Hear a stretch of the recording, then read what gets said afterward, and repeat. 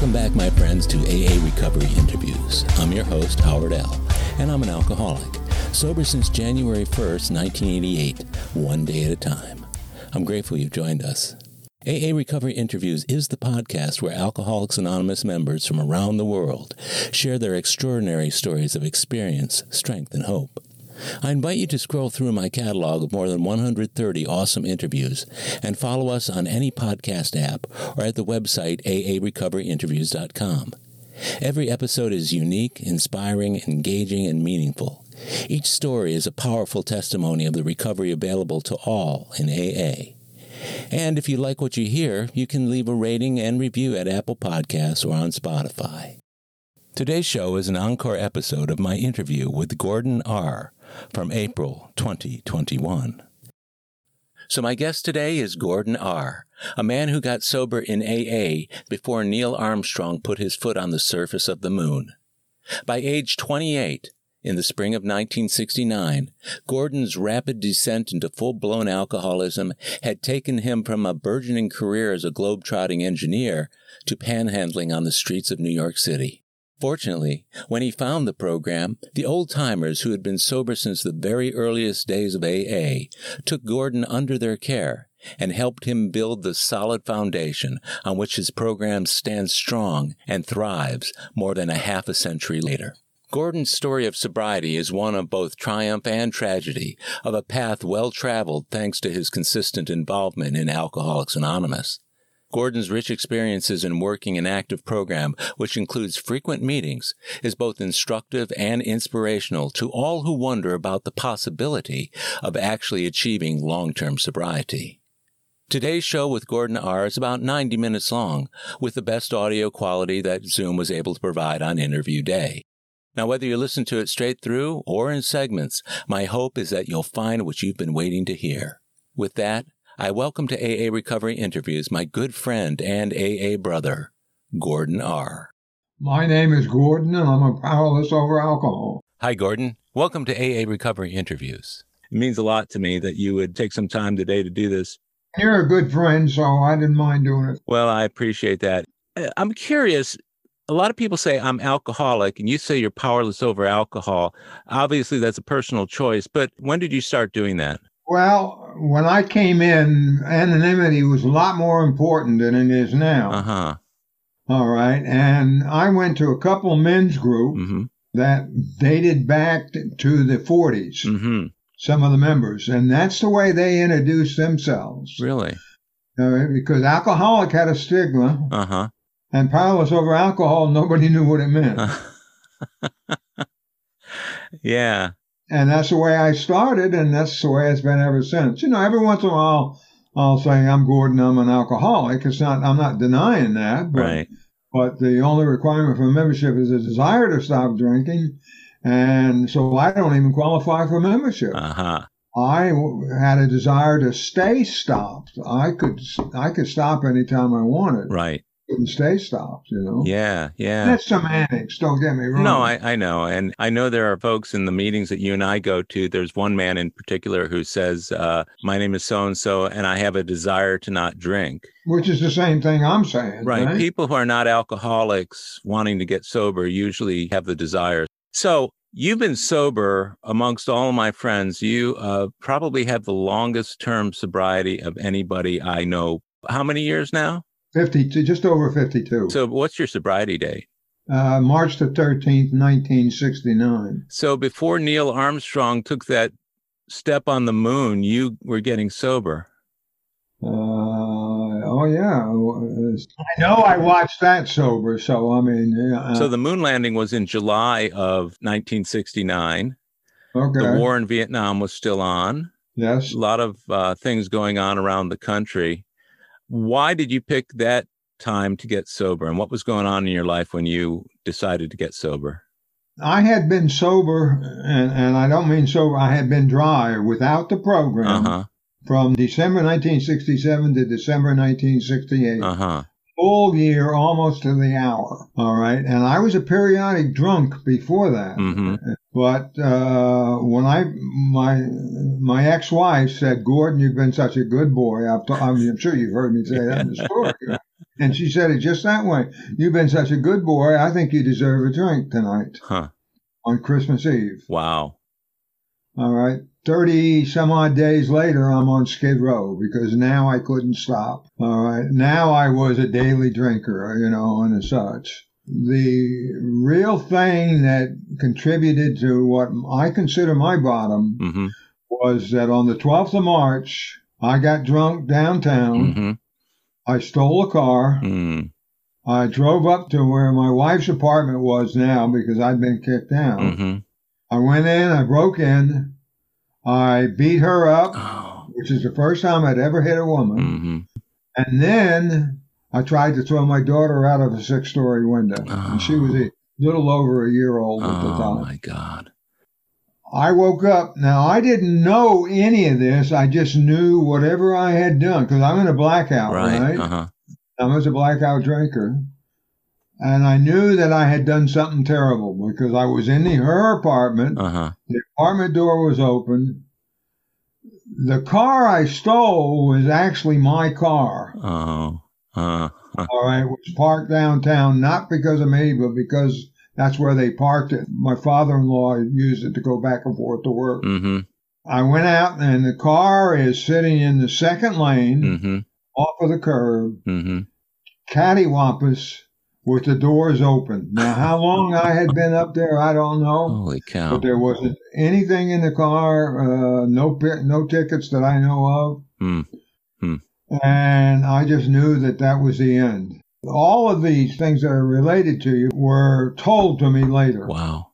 I don't know if you're a blackout drinker at all, but a blackout, you come out and you know you've done something wrong. You just don't know what it is. Yeah, it's not like regular passing out where you lose memory and you don't necessarily feel guilty at that point. Blackout, you do.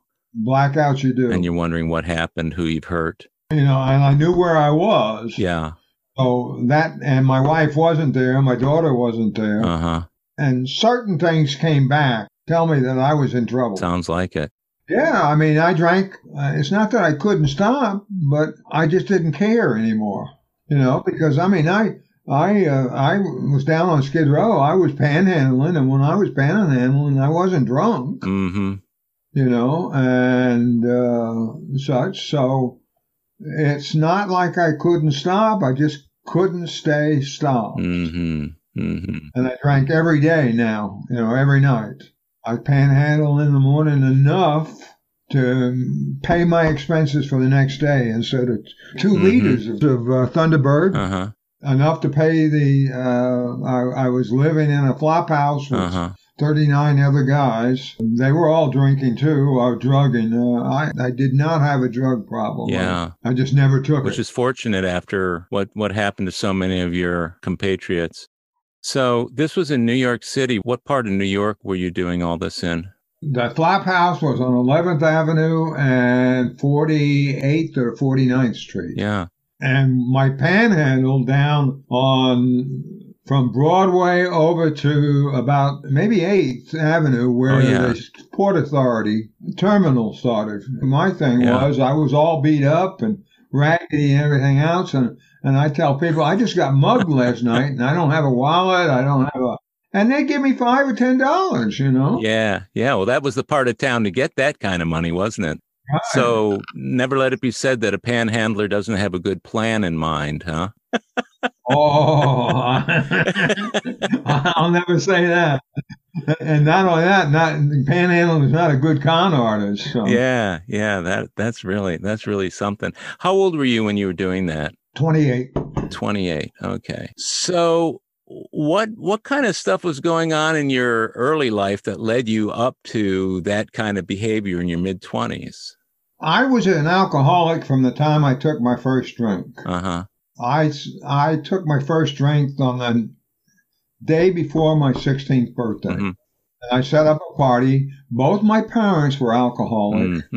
So I set up a big party at my house and had all my friends over. Not really friends. I had all the people I knew over. I had very few friends. And I even set up 2 beers on the windowsill so they'd be there in the morning when I got up. And I had my first blackout I had my first brush with the law.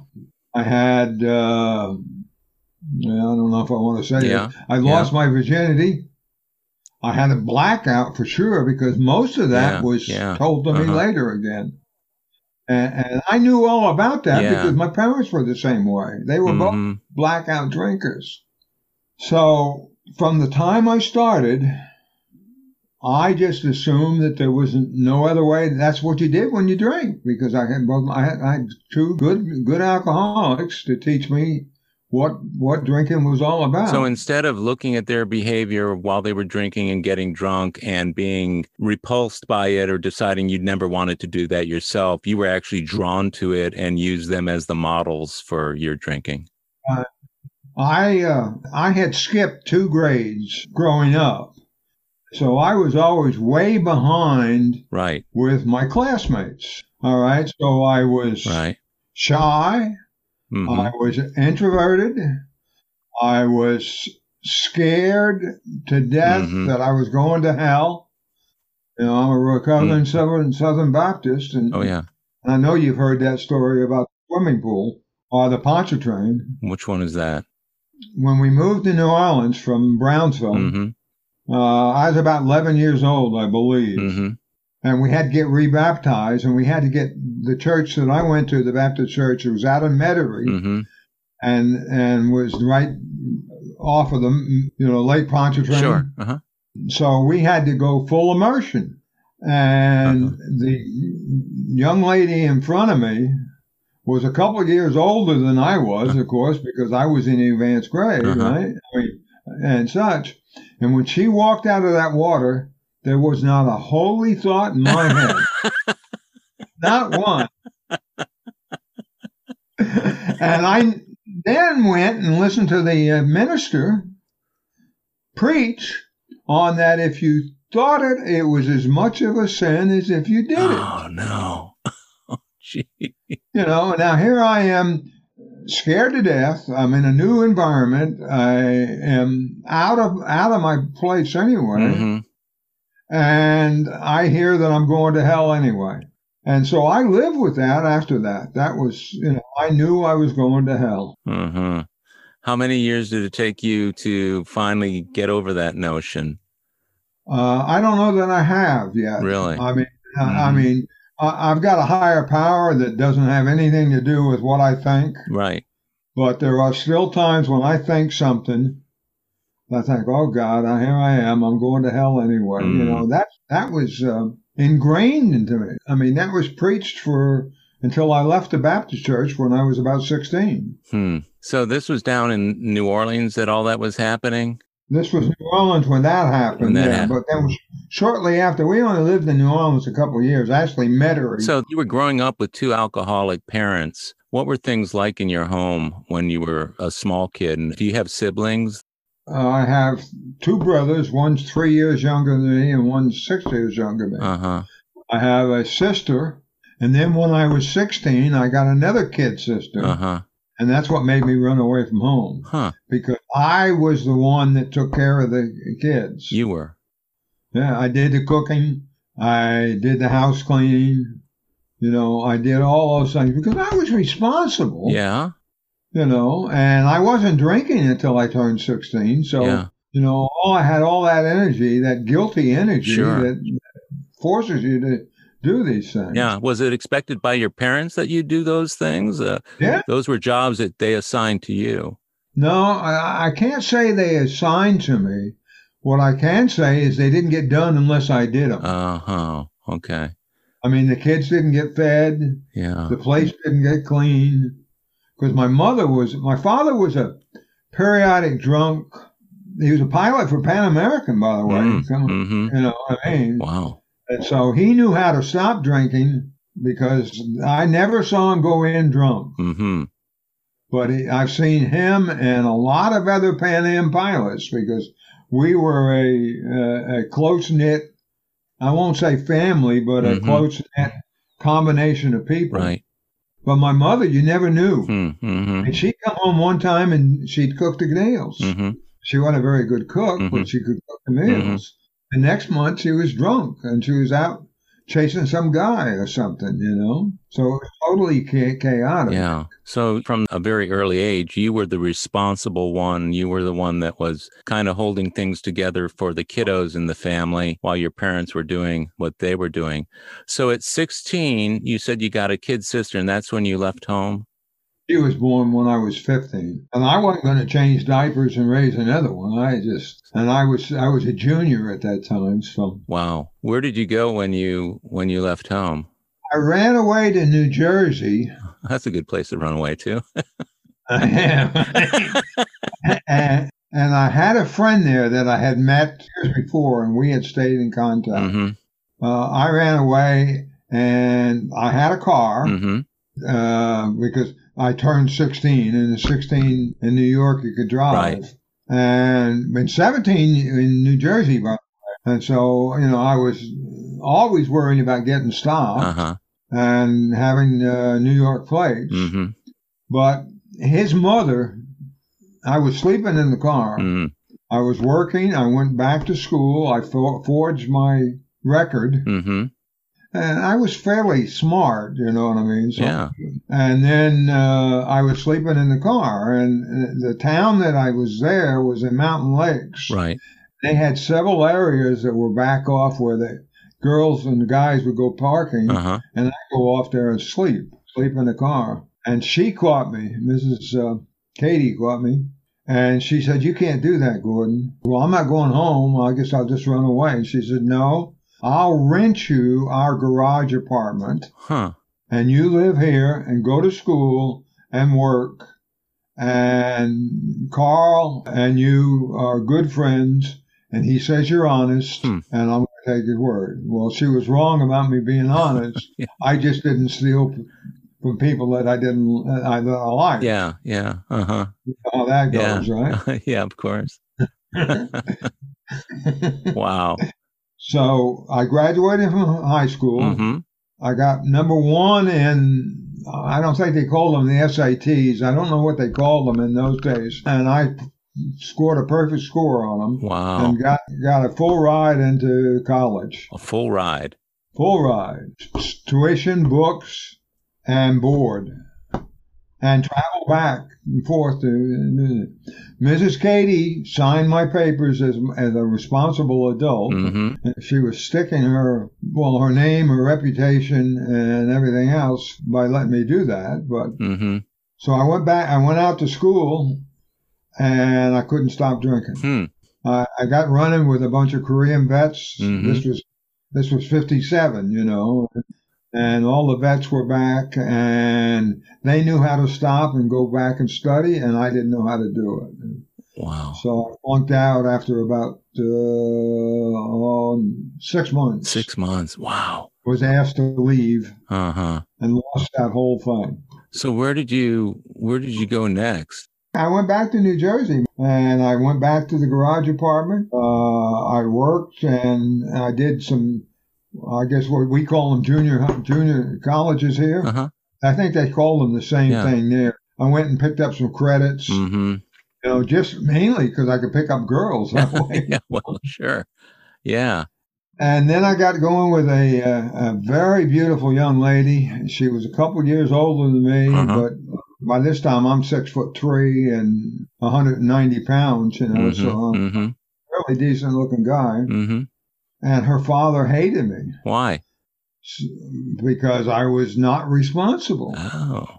She told them several things about me, That's great. I was a bad, it's not I wasn't responsible, I was a bad influence. Bad influence, yeah. That's worse. So he was also the president of the draft board. Oh, no. I think I can see where this story is headed, Gordon. You got that idea?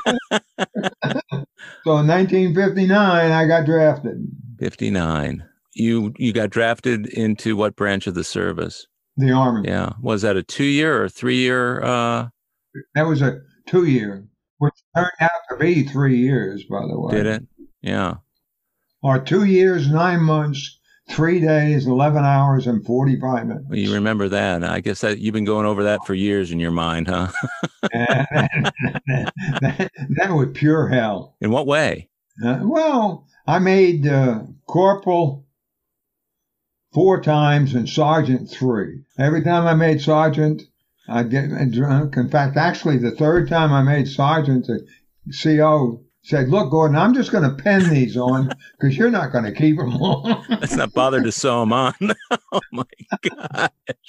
Wow. What an illustrious career. Where were you stationed? I started out in Fort Dix. Right. Mm-hmm.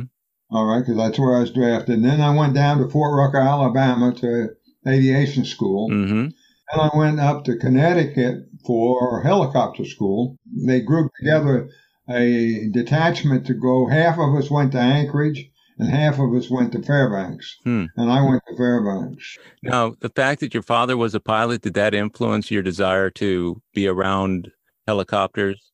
When I knew I was getting drafted, I went down to see the Air Force to see if I couldn't get in the Air Force school because I had a fairly high GED, they call them, you know. It put my IQ up about 145 or 150. Wow, yeah, smart guy. And they wanted me. Yeah. But even then I had bad ears. Huh.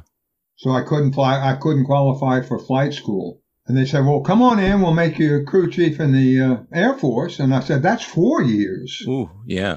And I said, "No, thank you." And so I went ahead and got drafted. Yeah, and I was going to go 2 years. That's all I was going to go. You say it turned out to be closer to 3. What happened at 2 years? 3 months before, 4 months, remember, they had a Berlin crisis. Oh, yeah. Uh-huh. All right. And so everybody with my MOS, helicopters, got extended for a year. Uh-huh. And interesting enough, I had just gotten discharged 9 months later or 10 months later because I got an early out. Uh-huh. An early out of an extension, remember? Right. And I was back in college, and they tried to draft me for the Cuban crisis. Mm-hmm. Or not draft me, extend me. And I refused. Yeah. I'm not doing it. I'm in college. I've been discharged, and I got away with it. I bluffed them. Yeah, because you were in college, that deferment. I was back in college, yeah. They decided our detachment was a strange detachment. Mm-hmm. We were attached to the Green Berets. Oh, yeah. Now, I wasn't a beret, don't get me wrong, mm-hmm. but I was a hot shit anyway. Yeah. And so we all volunteered to go to Vietnam as advisors. Uh-huh. Because I had another year to go in Fairbanks, and it was a miserable duty. I'm sure. And so they had taken half of our detachment in Fairbanks and half of our detachment in Anchorage, mm-hmm. and put together a detachment and shipped the first Hueys over to Vietnam. Wow. The very early days. Yeah, and we were there as advisors, not combat, you know. Right. The Berets were the advisors. We were support to them. I mean, nobody was technically fighting. Of course, everybody was fighting, you know. Yeah, yeah. But it was different in those days. It was not. We were all volunteers to start with. And that's right after the French left, right? Right, just after the French left. Wow. I was supposed to be teaching crew chiefs. Mm-hmm. You know, this is one of the times my sergeant lasted a little bit longer.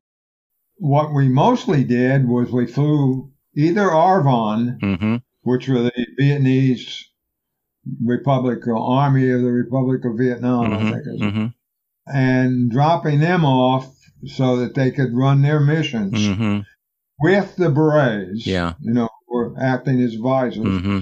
Or we were flying what we call company, which was CIA people, into Laos or that kind of thing and dropping them off. You were the shuttle service for the CIA and the Green Berets, huh? Right. So you were there in the very early days of the war. I know a lot of people, including my own brother, who was there for the Tet Offensive in '68. But I don't think I've known anybody in Vietnam as early as you were. So you were drinking this whole time. Was it more so while you were in Vietnam, or did you curtail that? No, because we'd work all day and all night and then sleep when we could. But then we'd go downtown for a couple of days, mm-hmm. and you never knew when we were going to get back. And I wasn't the only guy doing that. Yeah, so you had a big support network for you over there, didn't you? Right. How long were you there in Vietnam? 6 months. So you came back, and did you leave the service at that point, or did you still have some time left? Well, no, I came back in July. Came back in July, and right back to my regular duty station in Fairbanks. And I made an application to go to school up in University of Fairbanks. All right, and got accepted. September, I started college, even though I was in the military. I had plenty of leave time because I never took much leave or anything. So you went back to school. At this point, what, you're in your late teens, early 20s? I got out in 62, so I was 22. So after you got out of the Army, we still have, 6 years to go before you finally got sober. Right. Tell me about those years in between. There's something I have to bring into this first. Sure. Then. On the way to Vietnam, we were out drinking one night, and I woke up, and this pretty girl, lady, it turned out she was 9 years or 10 years older than I was, was sitting there crying. And I thought, oh, what have I done now? You know, how you come out that guilty. And she said, no, you haven't done anything. She said, I just found out that I have cancer, and I don't have a job, and I don't have insurance. And you know what a good young guy that's going to go get killed anyway says, don't you? Marry me. Oh, my. Okay. All right. Yeah. So we spent the next 3 days getting her married and getting her established on post. Now, I took off, and I got to be honest now. You talk about self-centered? Yeah. I never gave it another thought until I came back 7 months later. 7 months later. Wow. I never even thought about it. I didn't write her. I didn't do anything. Was that a 7-month blackout, or was that just by choice? No. I just never gave it any thought. You do these things, and then you're on to the next thing. You know, I mean, that's how self-centered I was. Didn't take on the same importance that it does for other people. Yeah, it didn't take on any importance to me. So I come back, and we get in late, and so I just grab a bunk at the crew chief's station, for the night. Yeah. I get up the next morning, and I go ask the first sergeant. He says, where are our quarters? I was with several other guys. And he says, well, these guys are all going over here, but you're going off base. Your wife is out there. No. And I hadn't even given it a thought. Oh, my goodness. So, wow. I mean, I imagine that's an exaggeration, but it's not much. Yeah, I get it. Yeah. Because I was so worried about not dying. Yeah. And working so hard. And then when I drunk, I was blackout. Right. So there's that. Wow. So I went, and the sergeant took me to my house. Off base. It was an apartment, a nice apartment. She was there, and she had a remission to her cancer, and she was well. She'd gotten a job on base. She'd set up an apartment. She bought in a house. She had money. Wow. She thought we were married for real. So I said, okay. The next 3 months was busy. I was trying to get to college and everything, but I'd come home every night, and we'd play house, and and it wasn't bad. I mean, as I say, she was quite a bit older than I was, so she was really more like the mother I never had. Oh yeah. But I don't want to get into that. And I started to. First off, I liked her. But then I started to feel love for her, and I had never felt love for anybody in my life. That was a totally strange thing with me. Yeah. Well, then she suggested, look, we might as well stay married. You're happy, I'm happy. Yeah. We're here, and you can go back to school, and I can help you go back to school. So for the next 3 years, I did 5 years of college. Worked a hell of a lot. Didn't drink much. Every time I drank, there was a disaster, though. Yeah. I got the engineers kicked off of campus. I got. I just don't want to go into all kind of things. There was 5 or 6 episodes, pretty bad episodes, and but I graduated, and I graduated with honors. in the time that between that, I didn't drink. You were dry that whole time while you were... Well, most of the whole time. Most of that time, but enough to be able to graduate with honors. And did she drink with you at all? No, she didn't drink at all. And did she ever, the times that you did get drunk, did she ever say anything about it or respond to you? That was the bad thing about it. You know, you got to remember that in her mind, I had saved her life. Right. All right. So I could do no wrong. Yeah. You know, that was the bad part of the marriage. Uh-huh. I thought it was pretty good. Don't get me wrong. Of course, yeah. I thought it was pretty good, but I realize now that it wasn't. Uh-huh. So in 65, now I'm 25 years old. I graduated, and a month later, I'm getting ready to go to graduate school, and she has a remission of the cancer. Oh. And that was disastrous for me. Uh-huh. Because I had really...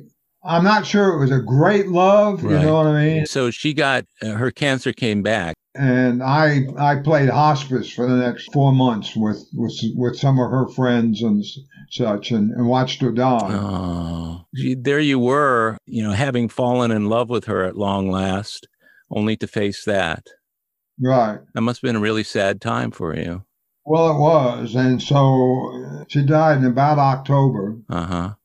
And I signed up and went back to Vietnam. Oh, my God. As a civilian this time. Back to Vietnam. I went to work for Brown and Root, in fact. And this was during the height of the Tet offensive. Yeah, yeah. Right. So how long had you guys lived together before she passed? Before she passed, it had to be 3.5 years. Almost 3.5 years. The decision to go back to Vietnam, of all places, during the middle of the war and the worst part of the war just coming up, what was that driven by? Was that driven by money? By money? Huh. Yeah. By the time she died, I was broke. Yeah. By this time, we had bought a 10 by 50 trailer, but it wasn't worth anything because I had too many, you know, I still had a bunch of payments on it. So I just sold it, and actually I just got rid of it, you know. And then I needed money, and Brown and Root was paying good. I mean, you know, they were paying good money to go to Vietnam. For Vietnam, yeah. So for the next 6 months, I made good money. Wow, extremely good money. How far were you from all the fighting and everything that was going on? It wasn't that I was out of it. Mainly, I was in Saigon. All right, and out at Tan Son Nhut Air Base. That's the 2 places I did. Now, when I was in the helicopters, we went all over the country. But when I was there, I was just a young graduate engineer, you know, and they think I was like useless and such. And so, but it gave me references because I was good references, you know. But then I transferred to New York. Went in to see the Raymond Company, not the Brown and Root Company, and got a job immediately. Wow. And now I was an experienced engineer, see? Had you curtailed your drinking while you were back in Vietnam and rising as an experienced engineer, or were you still drinking about the same way you had? No, it was the same thing. I would work 12, 14, sometimes 16 hours a day. And that kept me from drinking. That's what kept me in college. Yeah. When I didn't have it, you know, during semester break or such. Then in the summer, I worked. I added to my income in order to make sure we could live. And I put myself through college driving pile. Yeah. In Alaska, you work from sun up to sundown, and that's, you know, 14, 16 hours. So was it that you just didn't have the time to drink that kept you from drinking? The opposite. I worked that so I wouldn't drink. Oh, okay. Yeah. Were you acknowledging a problem at that point then? Oh, I knew I was an alcoholic, yeah. It wasn't a problem. It was who I was. Yeah, I get it. I mean, my parents never got sober. How was I going to get sober? You know, some of the pilot friends never got sober, so the people I knew that drank like I did never got sober. So I didn't even know there was a way to getting sober. So in your mid-20s, you're acknowledging the fact that you are an alcoholic and that you have been an alcoholic. Let me go back. End of my senior year, I was called into the principal's office for something. I don't know what it was. And a couple of the real pretty girls, the cheerleaders, were in there. And we got to talking, and she says, "Gordon, you're so funny." And I said, "Well, if you think I'm funny, how come you don't invite me to the parties anymore?" She says, "Gordon, you just get too drunk." So I knew I had a problem back when I was in high school. And I knew the way to stop doing it. I mean, that's how I got through college. Yeah. I took 22 to 25 credit hours a semester. 16 to 18 is normal. I did it with almost straight A's. And a 3.85 or something like that out of 4. That was my solution. So I didn't get into too much trouble. And I knew that if I stopped or if I slowed down, I was going to drink. It's quite a program you had back then to control your alcoholism, huh? Right, yeah. Plus, you were already a really smart guy, high IQ, great grades, top of your class, and all that sort of thing. You just had this one little problem that was called blackout drinking, right? One little problem, that's right. To take this back now, remember, I came back to New York, and I went to work for Brown Engineers, and they loved me because I was a graduate engineer. I was smart. I worked hard. And so they sent me to Liberia one time to work with the team, 12 to 16 hours a day, 7 days a week. When we got done, there was always a celebratory party, and that's when I kicked loose. And I got kicked out of Liberia for things I don't know what I did because I was on a week drunk. Complete blackout for a whole week. I still to this day don't know what I did. But I know I was put on a plane. My passport was stamped persona non grata. Wow. And I was told not to come back. Nobody ever filled you in on that then, huh? No, nobody ever told me what it was. And, I was pretty sheepish. I thought I was going to get fired. Sure. And they came in and they congratulated me, gave me a bonus because the job was really good, and said, "Well, when do you want to go with the next one?" And I said I did. So I went down to Trinidad and Tobago. The same thing. We were building highways across, and they hadn't even done a survey. So we built the highway down to the south part of the island. Would come to a place where we needed a bridge, and I designed a bridge, and we built it. Got done with that job, had a party. All right, and I got kicked out of the country again. Oh my gosh. I do not know what I did. Looks like a pattern to me, Gordon. It was a different pattern. Right? So it's interesting that you get kicked out of 2 countries, but yet, is that just part of the corporate culture that they overlooked your alcoholism? And I don't know that they even knew I got kicked out of the country because I never. Okay. They just knew I came back. Yeah. I would think somebody knew, but I don't think they ever brought it up because, when I worked hard. Yeah, so you were a good enough engineer then, and also a functional alcoholic at that point, that why call you on the carpet while the business is getting done, right? Right. So we're talking about your mid to almost the age of 28. After Trinidad and Tobago, how much longer before you finally hit AA? I came back and they put me in the office. Now, you can imagine how I liked being in the office. I had a job on the Jersey Turnpike, which I did a lot of preliminary design for, but I was in the office most of the time, and I hated it. By this time, I had remarried my second wife, and I had a daughter. In fact, she was pregnant. That's why I had to get married. So I would go home at night, and then I would drink more often. Not every day, but there would be 1 or 2 nights a week I'd come home drunk. When you were overseas, you used working 12 to 16 hours a day as a way to stay dry and not have to drink. While you were in the office, was that tough to sustain, and so you just had more time to drink? No, I couldn't stay there. I mean, they would run us out of the office after 7.5 hours. Wow. So what do you do then? Well, I usually would go have a couple of drinks with the guys. Right. And then I would take the subway up home.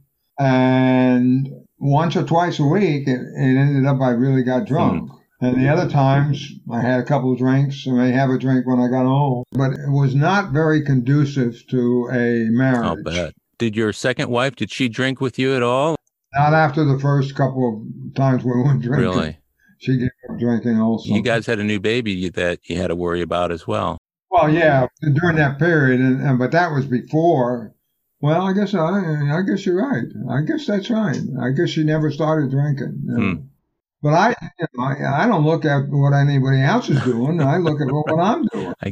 I mean, I have to be honest with you. Well, I know that's what we are. We're extraordinarily self-centered people, aren't we? Right. So, did she ever ask you to stop or slow down or moderate? Oh, yeah. In fact, that's why I stopped that year. Right. Remember, that was that year, that last year. I came back from Trinidad and Tobago. She knew I'd been in trouble. She didn't know what I'd been in, but she knew I'd been in trouble. And she said, if you don't stop drinking now, I'm going to leave you. And I said, okay. And then I stopped for that full year. And that was miserable. I'll bet. I mean, because all I could think about is I wanted to drink. What people tend to call white knuckle sobriety, huh? That's what they call it. And in fact, that's what it was.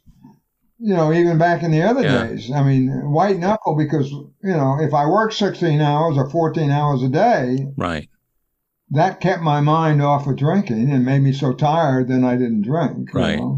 Now I couldn't work, so I'm not sure what I could do. You know what I mean? So she basically threatened to leave if you didn't stop, and you stopped for a year. How did you finally end up in AA if you were able to white knuckle it by yourself? Well, I white knuckled, but then I told you I had that last 3 months of being on the Skid Row. Oh, that's right. That's right. And I say Skid Row. Broadway and 8th is really not Skid Row, right? No, it's a pretty nice part of town. But not when you're panhandling in the street. Yeah. They run you off quicker there. We'll be right back. My friends, if you're enjoying AA Recovery interviews, I invite you to check out my latest audiobook, Alcoholics Anonymous, the story of how more than 100 men have recovered from alcoholism. This is the word-for-word, cover-to-cover reading of the first edition of the Big Book, published in 1939. It's a relaxing yet meaningful and engaging way to listen to the Big Book anytime, any place. Have a free listen at Audible, iTunes, or Amazon. While you're there, search for my other audiobook, Lost Stories of the Big Book, 30 original stories from the first and or second editions missing from the third and fourth editions of Alcoholics Anonymous. It's also available from Amazon as a Kindle book or in paperback if you'd like to read along. You're going to love it. And we're back. You stopped, you were panhandling, you were living out on the streets. When did you finally find AA, and how did you find it? Well, I told you I went and tried to throw my daughter out of the window. Beat up your wife. Well, at that point in time, I knew that it wasn't going to work. I couldn't stop anymore. Mm-hmm. All right, so I decided I was going to commit suicide. Now, the George Washington Bridge. Oh, yeah. I think it's still open. You could walk across it. And so I drove up toward the middle, stopped the car, got out of the car, and came out of a blackout. When I was about to I stepped one step over the rail, and I was about to take the second step. And I'll never forget, what am I doing? You come out of a blackout. Do I really want to kill myself? And I knew I was thinking of killing myself, And I was too scared to live and too scared to die. But I said, wait a minute, now I better do something. So I stepped back over. I got long legs. That's why I have to do some of this stuff, And about this time, here come the cops, right? All right. And they come up and they don't get close because I'm still right on the edge, They're worried about me jumping. They said, well, what are you doing out there, son? I don't know if he said son. I think he might have said asshole, but I'm not sure what at this point in time. And I said, well, I'm a photographer. Jesus. And you see that ship down there? That's got a special package that's going to Liberia.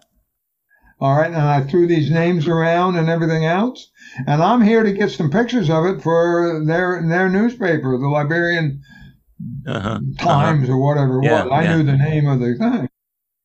And then the cop asked the obvious question, where's your camera? And I said, well, I just dropped it. I was just walking back to get my next one. It's in the trunk. Wow. And he looked at me, and I don't know whether he believed me or not, but he just wanted me off there. When I got back, he says, get in that car and get off this bridge. Wow. And I did. And to this day, I don't know where I'd heard AA. I don't remember ever hearing of it before. When I got off that bridge, I knew where to go to get in the payphone. You remember the payphone? And I called. I had some change. I had 40 or 50 bucks because I didn't spend my panhandling money that day. And I called AA. And my brother lived out in New Jersey now. I said, I gave them their address. For some reason, I knew it or I had it. I'm not sure what. And they said, okay, you get home and you wait. Somebody will come pick you up.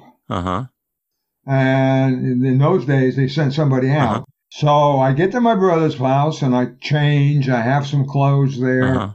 I get looking halfway respectable, shave and wash my hair and get all the felt out of me. Yeah.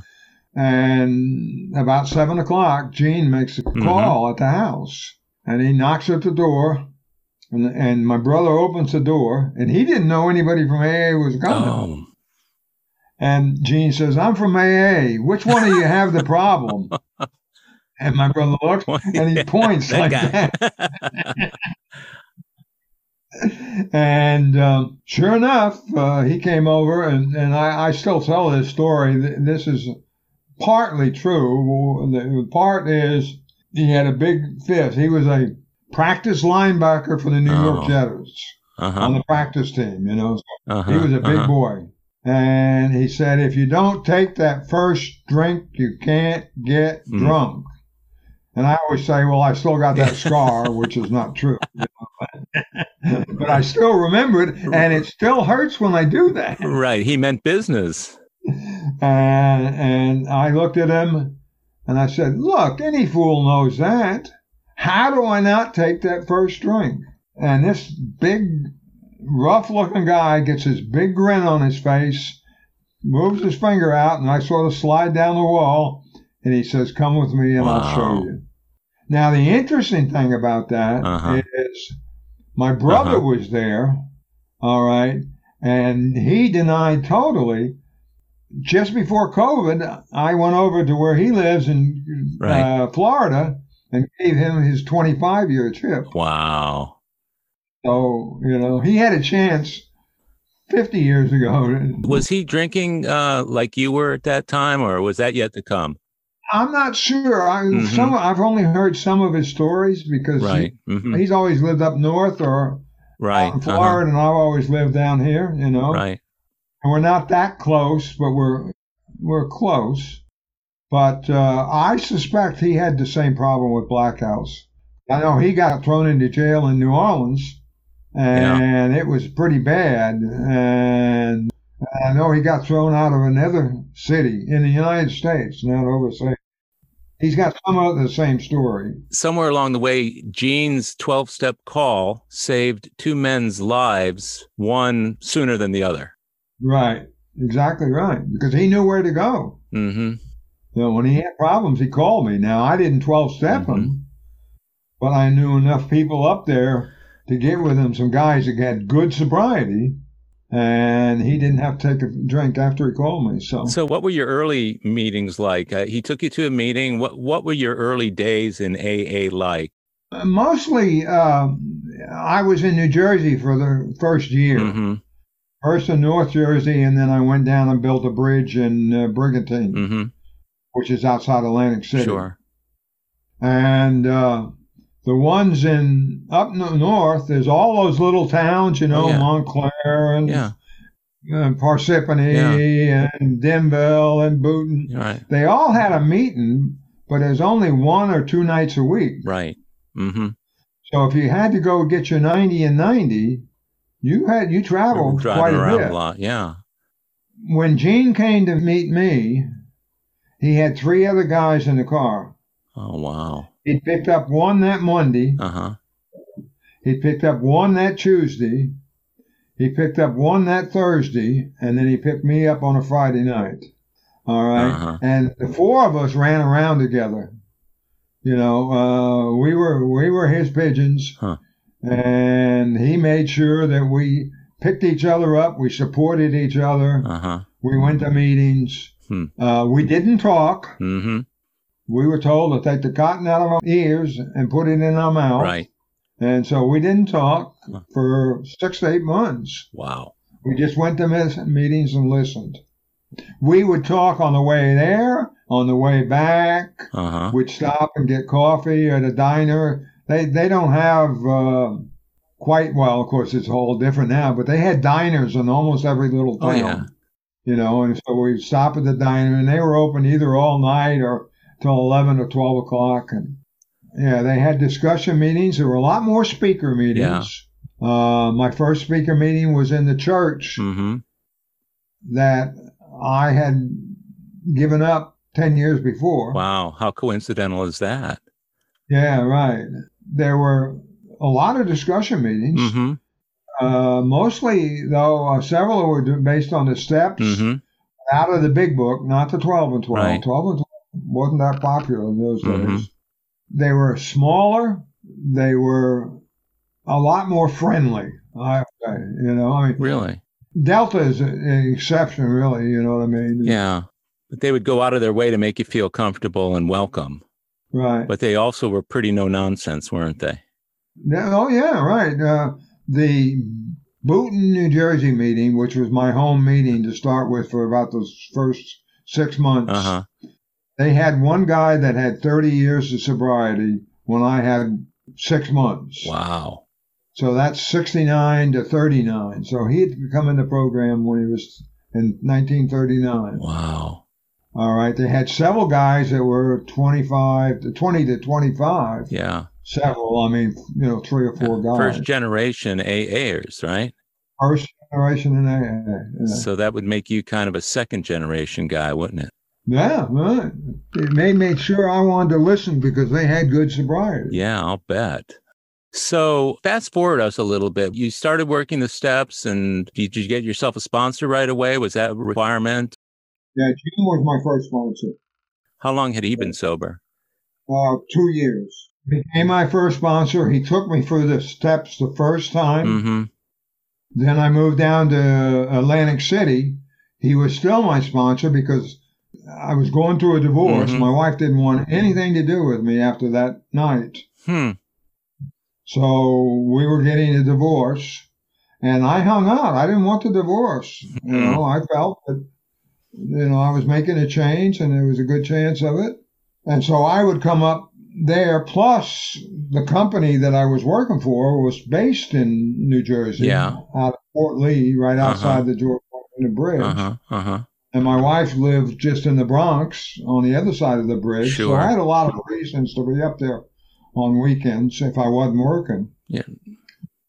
Even then, I worked an 8-hour shift. And then because I was an ex-union pile driver, I bossed a fabrication yard for 6 hours. And I went to a meeting every day, no Zoom. Sure. All right. And then, an hour and a half before and an hour and a half later, sometimes not before, just afterwards, because I'd just be able to make it meetings. But the only other thing I will say about that group, those other 4 people, in San Antonio, were you at San Antonio? Yeah, at the convention, yeah. Okay, you noticed they had a place where the old timers could sit. Down on the floor by the stage there. If you look down there, all three of the guys that he picked up, plus me, were there. Wow. Over 40 years of sobriety. That's amazing. And I was still a newcomer, remember? Right.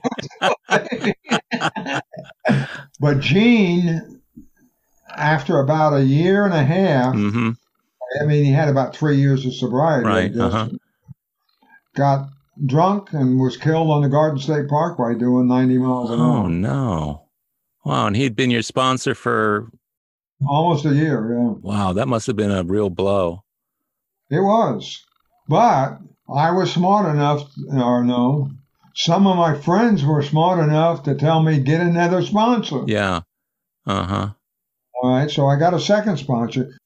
He was a hard-nosed son of a bitch. He was an ex-Navy chief. Yeah. And he said, now, Gordon, you've been fucking around with this program for a year. All right, you've been running and gunning, and I've been watching you. Yeah. He says, you don't want to take this serious, don't ask me to be your sponsor. If you want to take this serious, we're going to start back over on the steps. And he took me through the steps the right way. He did. Yeah. How about the other three guys who were Gene's sponsees? No, they were North Jersey. By this time I was out. Oh, okay. So they got their own sponsors where they went, right? No, I don't know what they did. I know they stayed sober. And the interesting thing, I didn't know that they were going to be there, because we didn't stay in touch. It's just that the guy looked at me and says, are you Gordon? And I said, yeah. He says, well, I'm Tommy. And that didn't mean anything to me. He says, I've got 2 days of sobriety on you. And he said, the other guys are here because they were all good friends. Wow. All those years later to reconnect. What a special thing to have happen. Oh, it was. It really impressed me. Well, the other thing impressed me is remember, when we came in, all right, the ratio was 2 people stay sober immediately. One person gets drunk time and time again and then gets sober. And the fourth one never gets sober. And I don't think that ratio is anywhere close like that anymore. Well, things have really changed since you first came in, obviously, in AA. You worked your steps with this new sponsor. How long did he sponsor you? About 5 years. About 5 years. Yeah, and by that time I'd moved down to Texas, but then back up to Washington, D.C. I moved down to Texas here after I was 3 years sober, bought a house. The company had just moved down here. They had a job in Washington, D.C., and sent me up there. The one other thing about it is the divorce got through that January of the next year. Okay, And I wasn't allowed to see my daughter until she was 13. Oh, my goodness. No, maybe more than that. It was in 83, so 14. And she got in contact with me. So sometimes things don't work out real well quickly. Yeah. I can see by your face, Gordon, that that's still something that really pains you. It does pain me. But, I mean, I have a good relationship with my daughter. Did she have any of the same problems with alcohol? No. She has some of the same problems, but not drinking problems. Not drinking problems. That's interesting. She's an extremely hard worker. She's extremely hard-headed.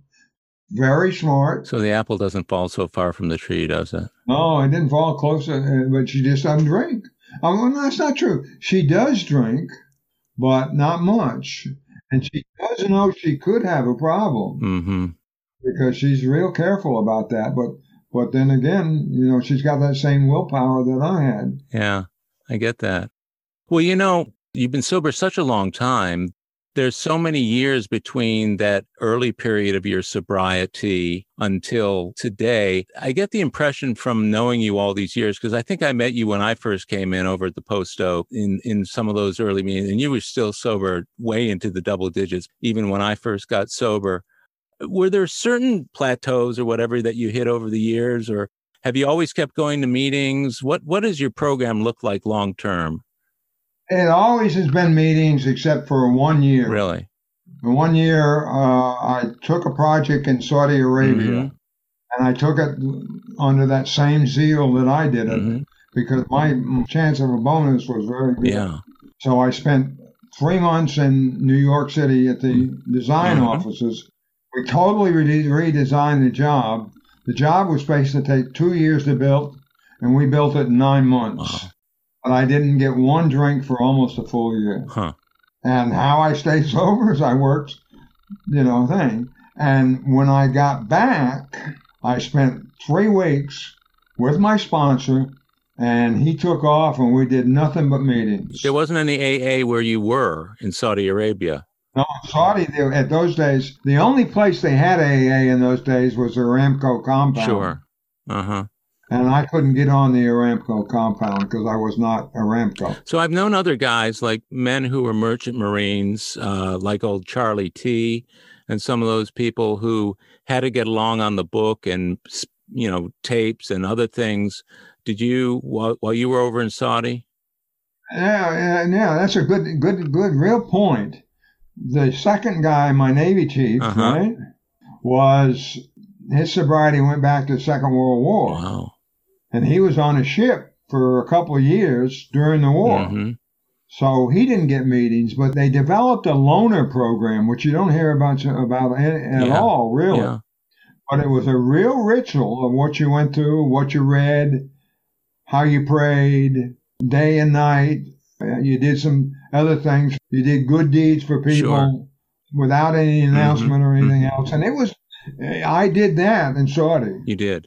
I was fortunate enough I was a boss, so I had a suite for my room where the other guys had to be 2 in a room. So would you say that experience in Saudi really pushed you to the edge of your sobriety? It took me close to the edge, yeah.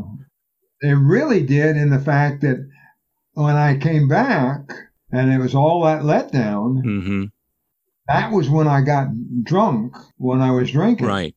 You had a pocket full of money at that time too, didn't you? Yeah. Well, I mean, I had to give some of it to some of my crew, But I'm trying to think about the time frame here. How long were you sober when you were in Saudi? That was in 88, so 78, 68, 20 years. Wow. And it took you right to the edge. It took me very close to the edge, yeah. And my sponsor saw it because I had to come back through New York, which was the most fortunate thing that ever happened, because when I went back through there, I had to lay out the drawings and give them the as-bills and everything else. And then Gene and Steve met me. We got on the metro and we went right down to the Maryland, Washington, D.C. area, and we started going to meetings. And he knew how close I was. What an important story to be able to tell these days. Because I think anytime, especially newcomers or people relatively early in the program, take a look at somebody with 10 or 20 years of sobriety, the assumption is that guy couldn't possibly want to go take a drink, especially if he's a regular in meeting after meeting, and then you don't see him for a while. You normally don't think that guy's gone out to get drunk.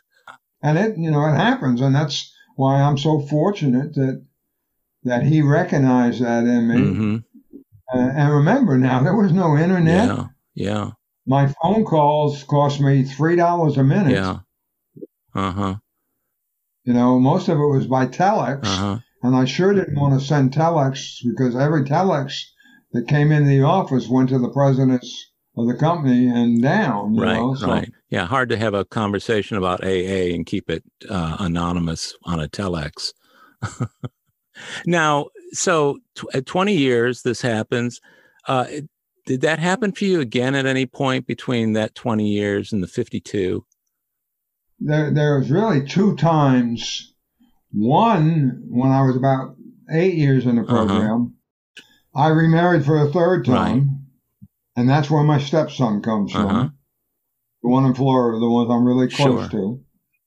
That was another one where I didn't know what a father or I didn't know what a husband was supposed to do. Yeah. I really didn't. Yeah.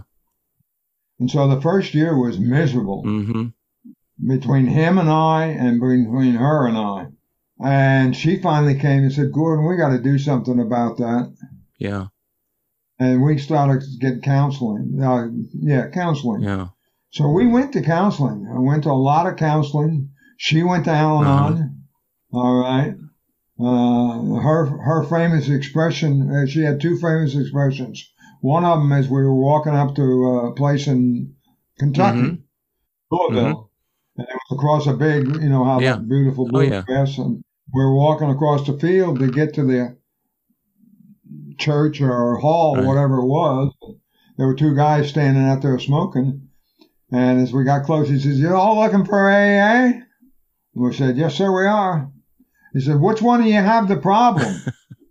And before I could say a word, she says, "I have the problem. He has the disease." Oh, my God.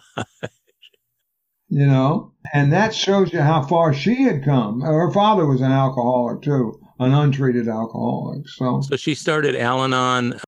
She started Al-Anon after we married. Now, how old was your stepson at that time? When I first came into marriage, he was about 6. He and I would get on a motorcycle and we'd go to meetings. Wow. He probably went to a third of the amount of meetings I went, and I went every day. And he was just a little kid at the time, huh? He was just 7, 8 years old, yeah. So what would he do? Just sit in the back, play, or whatever while you were in the meeting? Or did he sit right next to you? No. Sometimes he sat up there next to me. If it was a speaker's meeting, he'd sit up. But if it was just a discussion meeting, he'd sit over the corner and do his homework. All right? Isn't that amazing? He came down with Hep C back when Hep C was not, they didn't know what the cure was. All right. And what they did tell him, he had to stop drinking. All right. And he called me up and said, "I need to go to AA," because he knew that was the way to stop drinking. He knew. Wow. And he went to meetings for 3 or 4 years. He got into an experimental program with whatever cured it. Interferon, yeah. And got well, and now he drinks. That's interesting. And he drinks responsibly. I mean, we go out to dinner almost every time when they're here and down there once in a while. He may have a beer once in a while, but that's all. So maybe he wasn't a real alcoholic at the time? Oh, I don't think he was an alcoholic. I think he just knew that he had to stop drinking, and he wasn't confident he could do it without the problem. That's a story you don't hear very often, where people go into AA just because they want to stop for other reasons than because they're alcoholic. Right, exactly right. He wanted to stop because he wanted to get well. That's a neat story. So that was one of the 2 times. You said that there were 2 other times. Well, I've always had trouble with God. Yeah, I was going to ask you about that. My group, or the group, is my higher power. Even today, it still is. But after we started going to counseling and all that, things got better. And then I got a job, and then another job. I had a hard time working the first few years. I mean, because I'd work, and I'd feel like somebody's going to fire me, and I quit. Yeah. And did that, and which never happened when I was drinking, But I didn't quit the company. I quit the job and went to another job in the company because everybody wanted me to work. Yeah, I get that. Sure. So, Ralph was one of the guys. He had been the senior vice president for Westinghouse, and I was his sponsor. And we went to meetings about a year and a half. And he took one look at me one day and says, "Gordon, you don't know a thing about working, but you sure are a good sponsor. So I'll tell you what I'm going to do. I'm going to keep you as my sponsor for AA, but I'm going to sponsor you for work. And I'm going to teach you how to work." What? All right. And he says, "The first thing you're going to have to do is you're going to have to stay with this job you just started for 3 years. Now think about that. Here's a guy that hadn't worked more than 6 months at the same job since he got sober, and now I had 3 years. Oh my gosh. Well, that enabled me to do 2 things. One was to work with Bev and go ahead and go through all the counseling there. Secondly, it was to work with Corey and go through all that counseling. And third was the family counseling for all 3 of us. Yeah. And at the end of the 3 years, I got a tremendous promotion. We moved, a big increase in pay, and everything was just going great. Yeah. I mean, to tell you, I thought everything was, I couldn't have been happier. 2 weeks after we moved to Des Moines, she came down with cancer. Oh, no. Or she had cancer. I mean, she didn't come down. Yeah. It became apparent. Oh. And she died. It was uterine cancer, which spread to the brain. Oh, dear. In about 3 months, and she died 4 months after that. I'm sorry to hear that.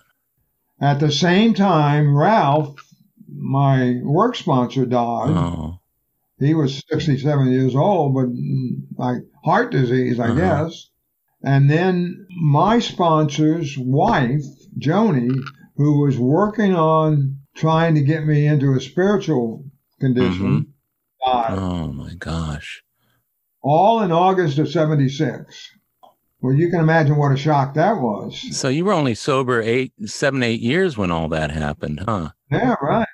Anyway, I walked out of that third memorial service just screaming at the God I didn't believe in. You know? Yeah. All right. And about halfway through, I realized that I must be crazy. Mm-hmm. Because I'm shouting at somebody I don't even believe in. And then I thought, well, maybe I'm not crazy. I mean, maybe there is a God. And maybe I ought to start exploring it. And then that was the mechanism that propelled me into a search for God as I understand him. So that's been a vision quest of yours for all this time now? Yeah, right. Almost 40 years, or maybe over 40 years. And so what have you found over the years? That was a whole nother hour. Yeah, sure. But I may make this a 2-part interview. What I found is that I have a firm belief in God. All right. I don't believe in the all-powerful God, because if he's all-powerful, I can't believe he'd let some of the things that happen. I believe he's more like, and I don't want to say a Buddha, but I mean, that's more like he's got 2 little angels. One's the devil and one's the angel. And he tries to communicate what his will is. And when it doesn't really work, he'll send one or the other down there to say, are you sure you want to do that? Are you sure you want to do that? He's not all powerful. What he is he's trying to influence other people to do his will. That's a pretty tall order, though, isn't it? Oh, absolutely. I mean, you know, you've been in the meeting, group conscious meeting, where there's 20 people and there's 14 ways they want to go, right? Yeah. All right. And they're not necessarily all right. And, you know, some of the damage that's done is not healing. Some of the damage I've done is not healing. Yeah. You know, and sometimes my good intentions cause more problems than if I just left it alone. Yeah, I get that. What's it been like for you over the years, feeling the way you feel with your own spiritual belief of God, sitting in meetings and hearing people talk about their concept of God? I feel that they have the constitutional right to be wrong. Okay. You know, no, it's not that. I mean, it's what they believe. Yeah. Well, I mean, I don't believe it, but they have the right to believe that. The reason I asked that, Gordon, was because when I was new in sobriety and they were talking about God, I felt really excluded because I didn't have, I had a certain belief, but it wasn't a sustained belief. And it seemed like everybody else had something that they could really hang their hat on, and mine just seemed kind of flimsy. And it wasn't until I really started working the steps that I was able to strengthen that core belief in a power greater than myself. But in the beginning, it was a very limp-wristed approach. Well, keep in mind that my firm belief in God for the first 8 years was Charlton Heston. Yeah, 10 Commandments. That's what I thought. Now, did I believe? After a while, I don't think I believed, but I listened to other people with the interpretation. And then after that happened, you know, with the 3 deaths, I realized that God was doing for me, not against me. The first thing I said is, why have you done this to me? Of course. And I realized he didn't do to me, he did for me. He put the people in my life that I needed to really improve my life and to take care of. Mm-hmm. Some people have some strange things, not about God, but about sobriety too, you know? Yeah. So how does somebody with so many years sober reconcile some of the dilemmas in a belief in God, where God can be all powerful? God is not all powerful. If he was, then these things wouldn't be going on. Do you find that your program and your spiritual beliefs are ever in conflict with each other?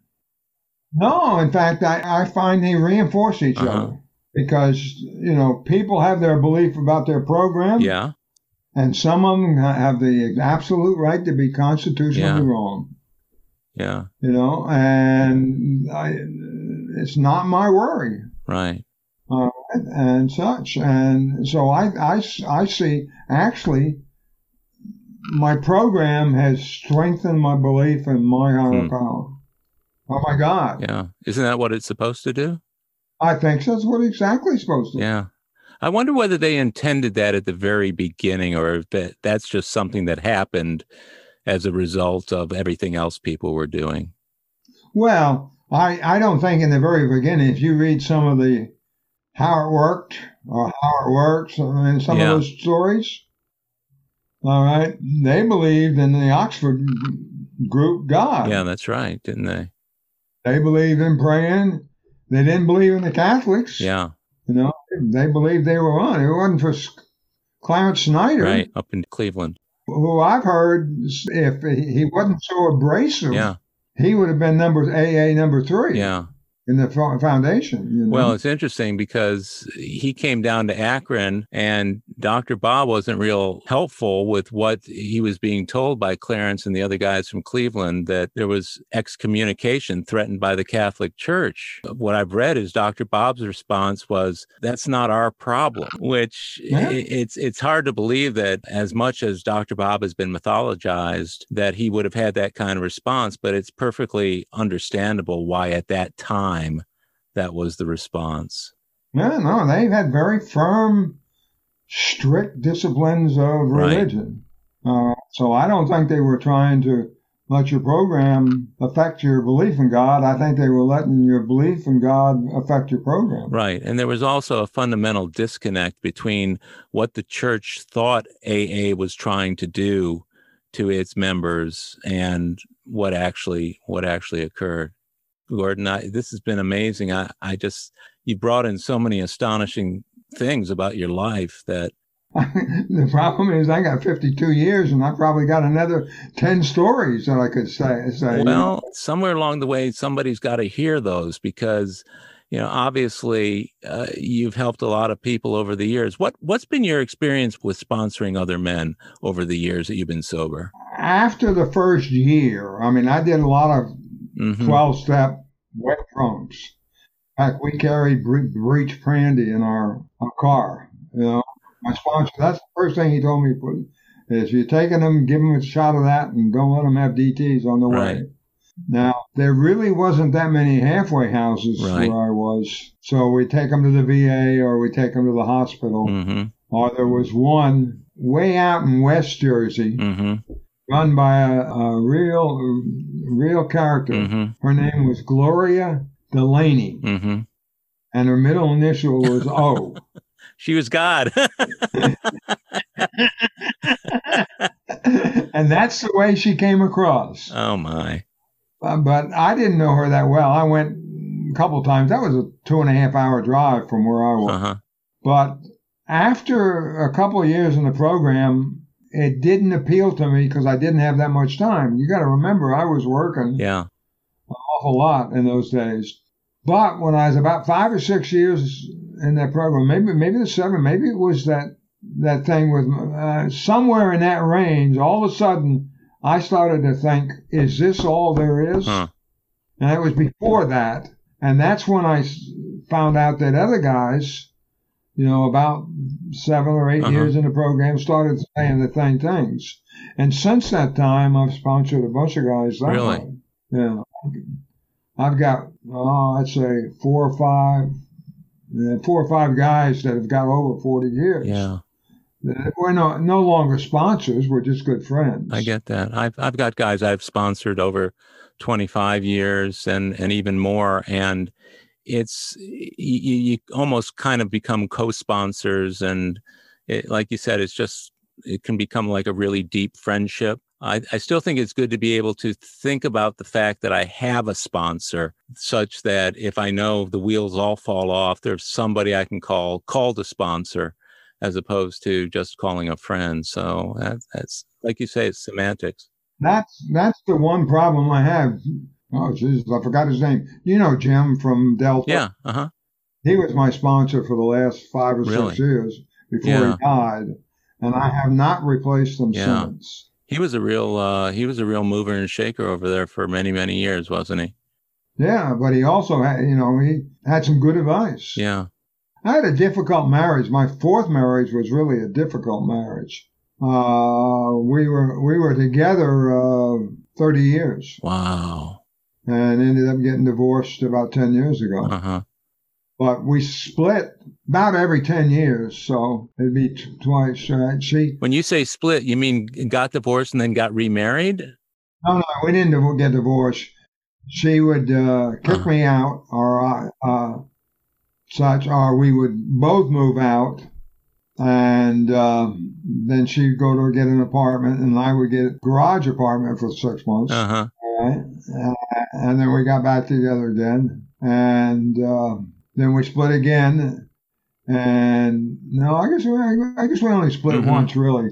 We almost split a couple times, and then she, at the end of 30 years, she, it's a hard story to tell. I have 2 stepsons out of that. Well, actually one of them's dead. Uh-huh. But the stepson, we were both good friends. It wasn't like Corey, but it was like, right. And I was up in Seattle.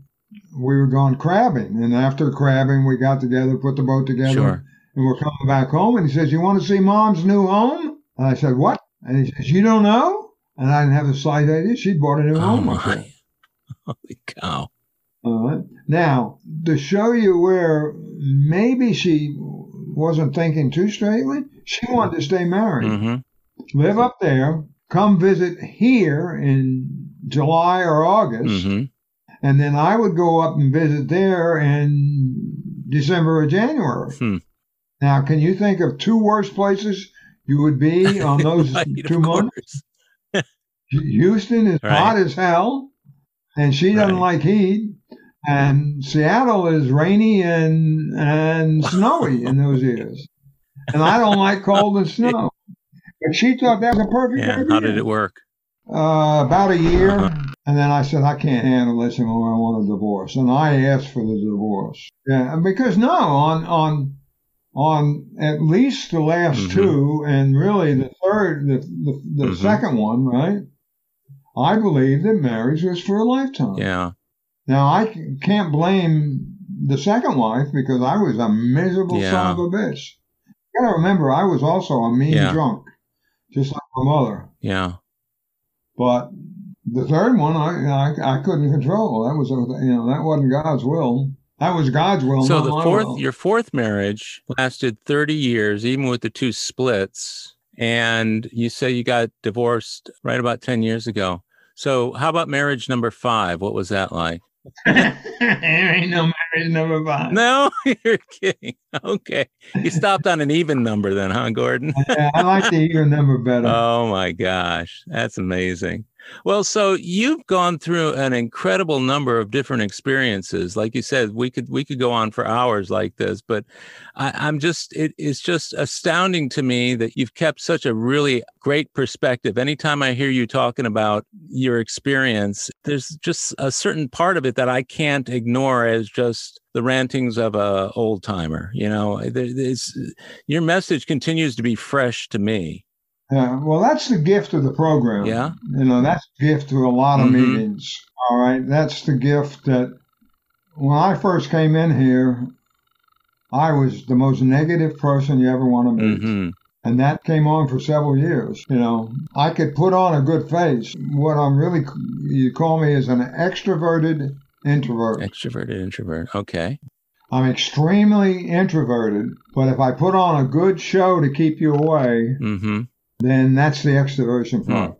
And, that's been slowly breaking down. And I'll tell you what, COVID has been one of the main things that's really made me realize that I may not feel quite so bad toward people that I used to, Is that because of the number of meetings that you're going to on Zoom or just the situation of the disease? The meetings, I think, yeah. But the thing I like about Zoom is I didn't have hard trouble listening to you at all. Right.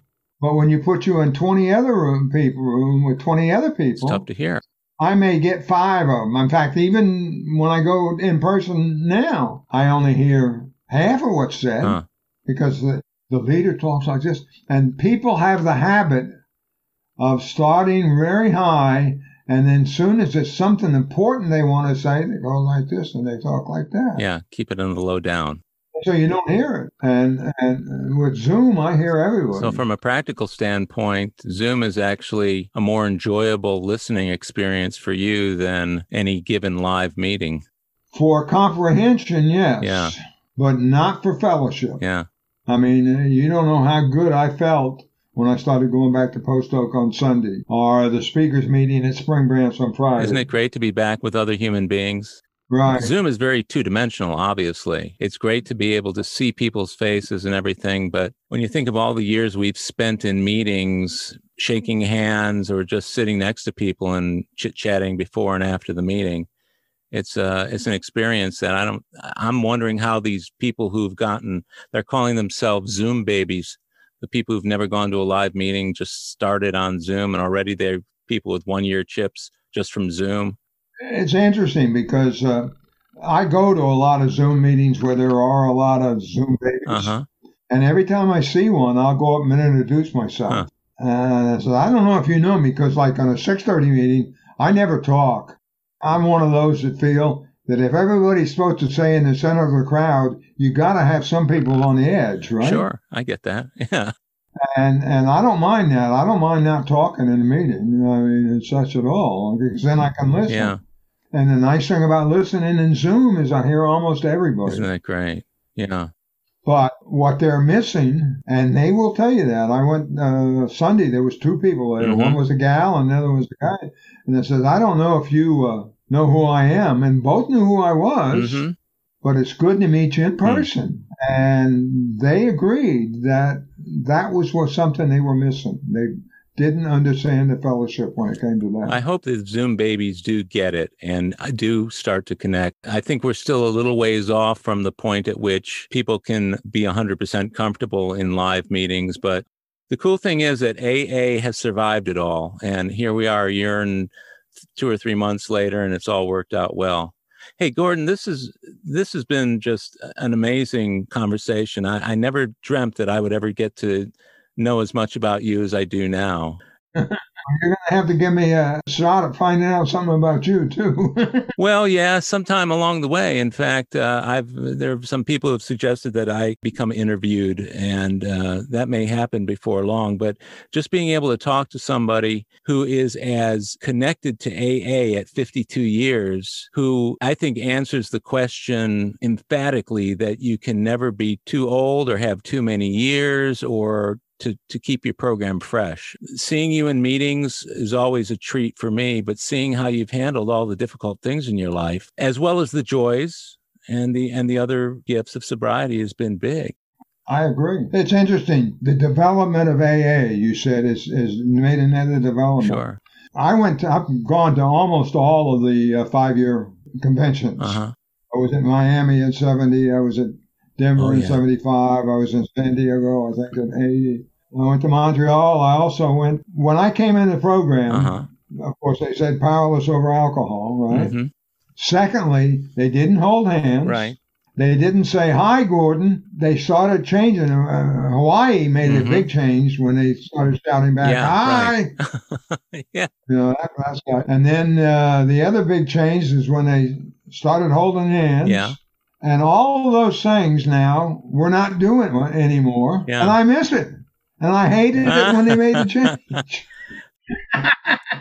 That's the truth. Yeah, and that's one of the drawbacks. The biggest drawback to Zoom that I've noticed over the past year is that in a regular meeting, when you say something that strikes other people funny, you can hear the laughter in the room. But on Zoom, everybody is muted while the person is talking. I could say the funniest thing in the world, and it's like crickets. You don't hear the laughter. Yeah, but interesting enough, what you do is you pick somebody that you know that's really listening and watch them laugh. Yeah. And you get that, okay? Because I've spoke a couple times. I don't like speaking on Zoom, but I've done that, and I've found, I mean, like, of course, you're not muted, but you'll find somebody that really likes what you're saying. Yeah. And watch them.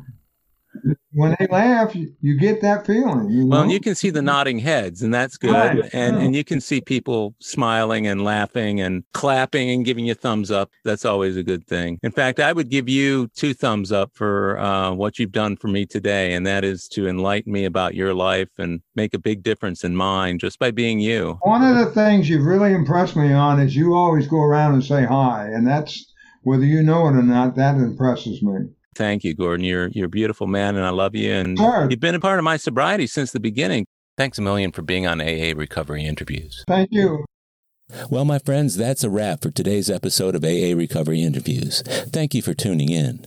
If you enjoyed AA Recovery Interviews, will you please tell others how to listen to it? Think of it as a little AA service that spreads the word about this rich and meaningful listening experience. It's yet another helping hand we can all extend to alcoholics everywhere. Visit our website, aarecoveryinterviews.com, where you can listen to every episode of AA Recovery Interviews. And if you want to contact me directly with any comments or suggestions, simply email howard@aarecoveryinterviews.com. By the way, this podcast strictly adheres to AA's 12 traditions and all General Service Office guidelines for safeguarding anonymity online. I pay all production costs, and no one receives financial gain from the show. AA Recovery Interviews and my guests do not speak for or represent AA at large. This podcast is simply my way of giving back to AA that which has been so freely given to me. The next new episode of AA Recovery Interviews is on the way, so keep coming back. It'll be here soon.